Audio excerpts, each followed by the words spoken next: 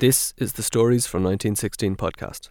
Using first-hand accounts and archive material, we tell the less well-known stories of ordinary men and women who did extraordinary things during Ireland's revolutionary period.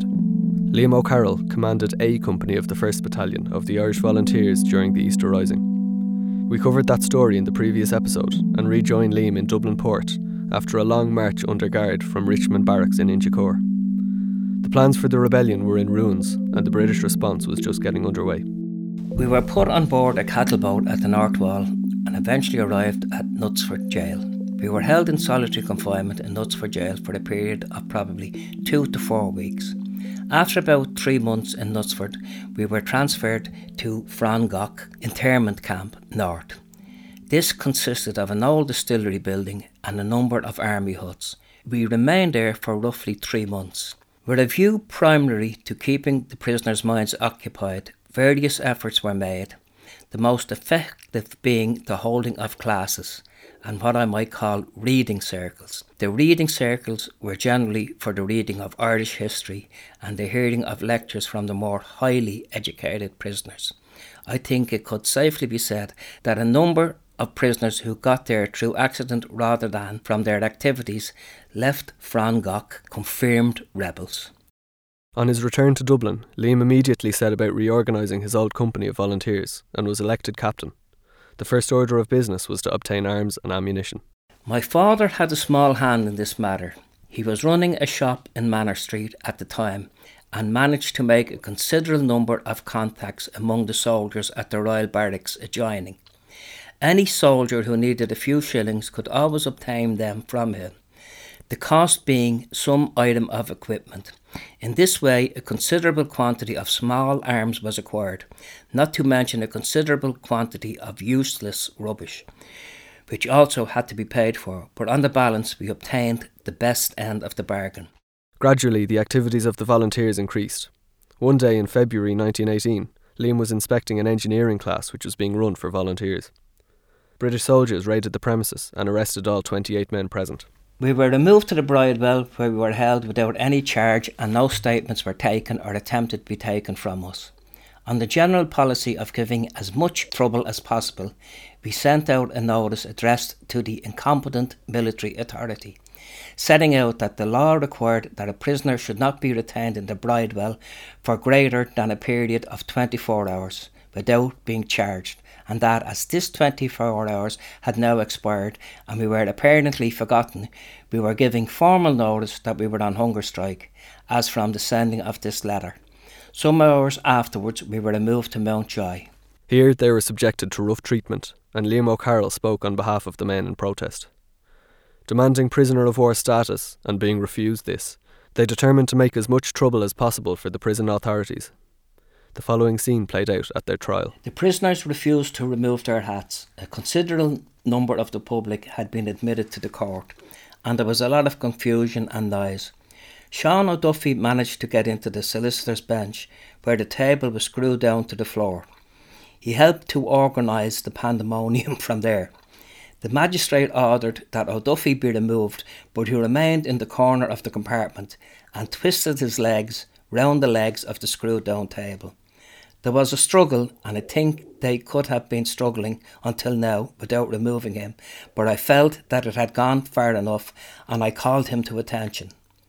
He obeyed my order immediately in first-class military fashion, saluted, and when I ordered him to retire, he marched out.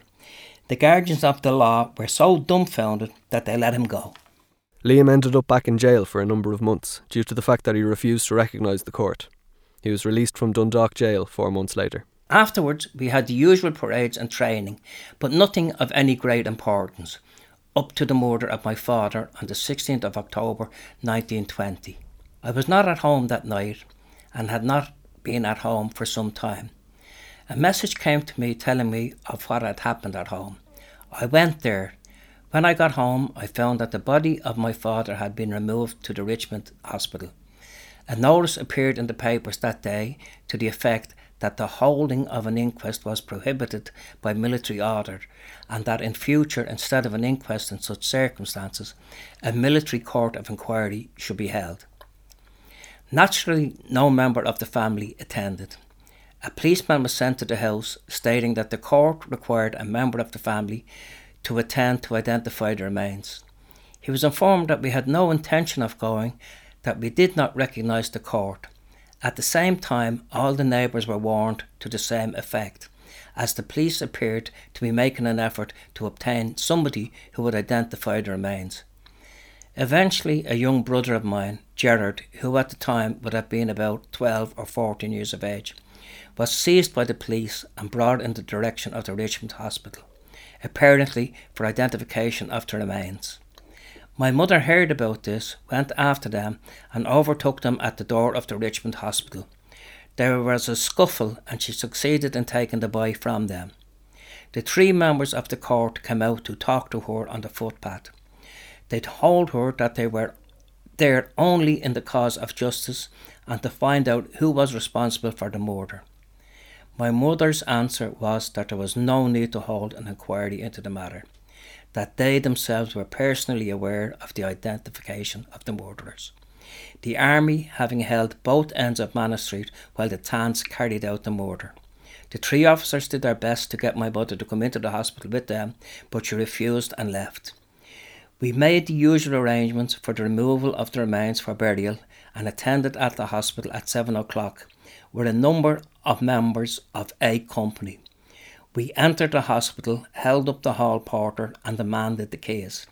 He gave us the keys, at the same time informing us that there was no need for a hold-up, that he had just received instructions that if anybody called for the remains, they could be handed over. Here Liam ends his story, but I spoke to Finbar, his nephew, to get a better picture. So can you describe in your own words what you know of the murder that night? I know that there had been a knock at the front door earlier that evening, and that both my grandfather and grandmother were very suspicious. Later that night, there was another knock, which my grandfather came down to answer the door. It was in the wee small hours of the morning, and I had been given 1 or 2 different versions. One version was that a rifle was put through the letterbox and my grandfather was shot. The version I'm inclined to believe is that he actually answered the front door and he was shot through the temple in the head while still basically in his underwear, a pair of trousers on him, carrying his boots in his hand. The note on the body, the note on the body was something to the effect of IRA informer, but that was quite a common occurrence by the Black and Tans at the time to try and take the onus of the murder away from them. It was nothing unusual, and with the background of the O'Carroll family in Manor Street, that would be the furthest thing from the truth. Like, everybody knows that we're a mad hot IRA family, from sister to brothers to the grandfather, even the grandmother, because this was all gone under her watch and she never objected or interfered. So obviously that was just a no-no, and history has proved that to be just nonsense. You know, it was completely repudiated at the time as despicable, really. I always remember too, also, whenever there was further raids on the house, my granny would take a chair out into the middle of Manor Street and she would tell the Black and Tans if there was any more murdering to be done in Manor Street, they could do it out here in the open where everybody could see them. In actual fact, the child in the story That's my father, that was taken by the British soldiers to identify the body, that was your father. Yes. So did your father ever speak of that incident? My father never ever spoke of that incident. I have no memories of him ever speaking of the murder, or in actual fact of any kind of rebellion or trouble. The only thing I do remember was my father had a speech impediment, and thanks to my mother, who had a great command of the English language at the time, she managed to get him to slow his words down, concentrate on his pronunciation, and in actual fact I'd say she actually done such a good job that he had no bother then having a command of the English language. He was very good. But another thing I remember from my father was that if he was pouring tea for us or anything to do with a kettle or thing. There was a constant shake in his hand. And I often wonder, to this day, if that's the price he may have paid for all the activity that was happening around Manor Street and Stony Batter and Smithfield at the time. Obviously, as a 12 or 13-year-old, it must have had some effect. And to me, they were the two effects. A, the stammer, and B, the constant shake in the hand. Then in your childhood, you got on very well with your Uncle Liam. Myself and Liam, for some reason, just the chemistry was right. He just seemed to take a shine to me.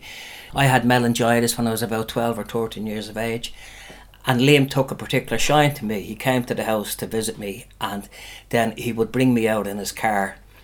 Quiet, unassuming man. I remember going into his home, and always a lovely smell of tobacco from his pipe. Beautiful. Always seemed to be a very serene type of room. I have vivid memories of a gun, a handgun,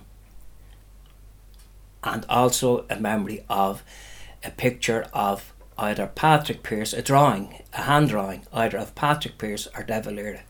But it was a room of great tranquility and character, like particularly the tobacco smoke wafting in the room, and he was a very quiet, unassuming man. Always wore boots, laced boots. I often wondered if it started to throw back to his times in the Republican Army. But gentle kind of man, but very unassuming, and never realised the life that he had led, and you would never know by him that, to me, he was just an uncle. That's my fondest memories of him, really. What do you think people should remember the O'Carrolls as?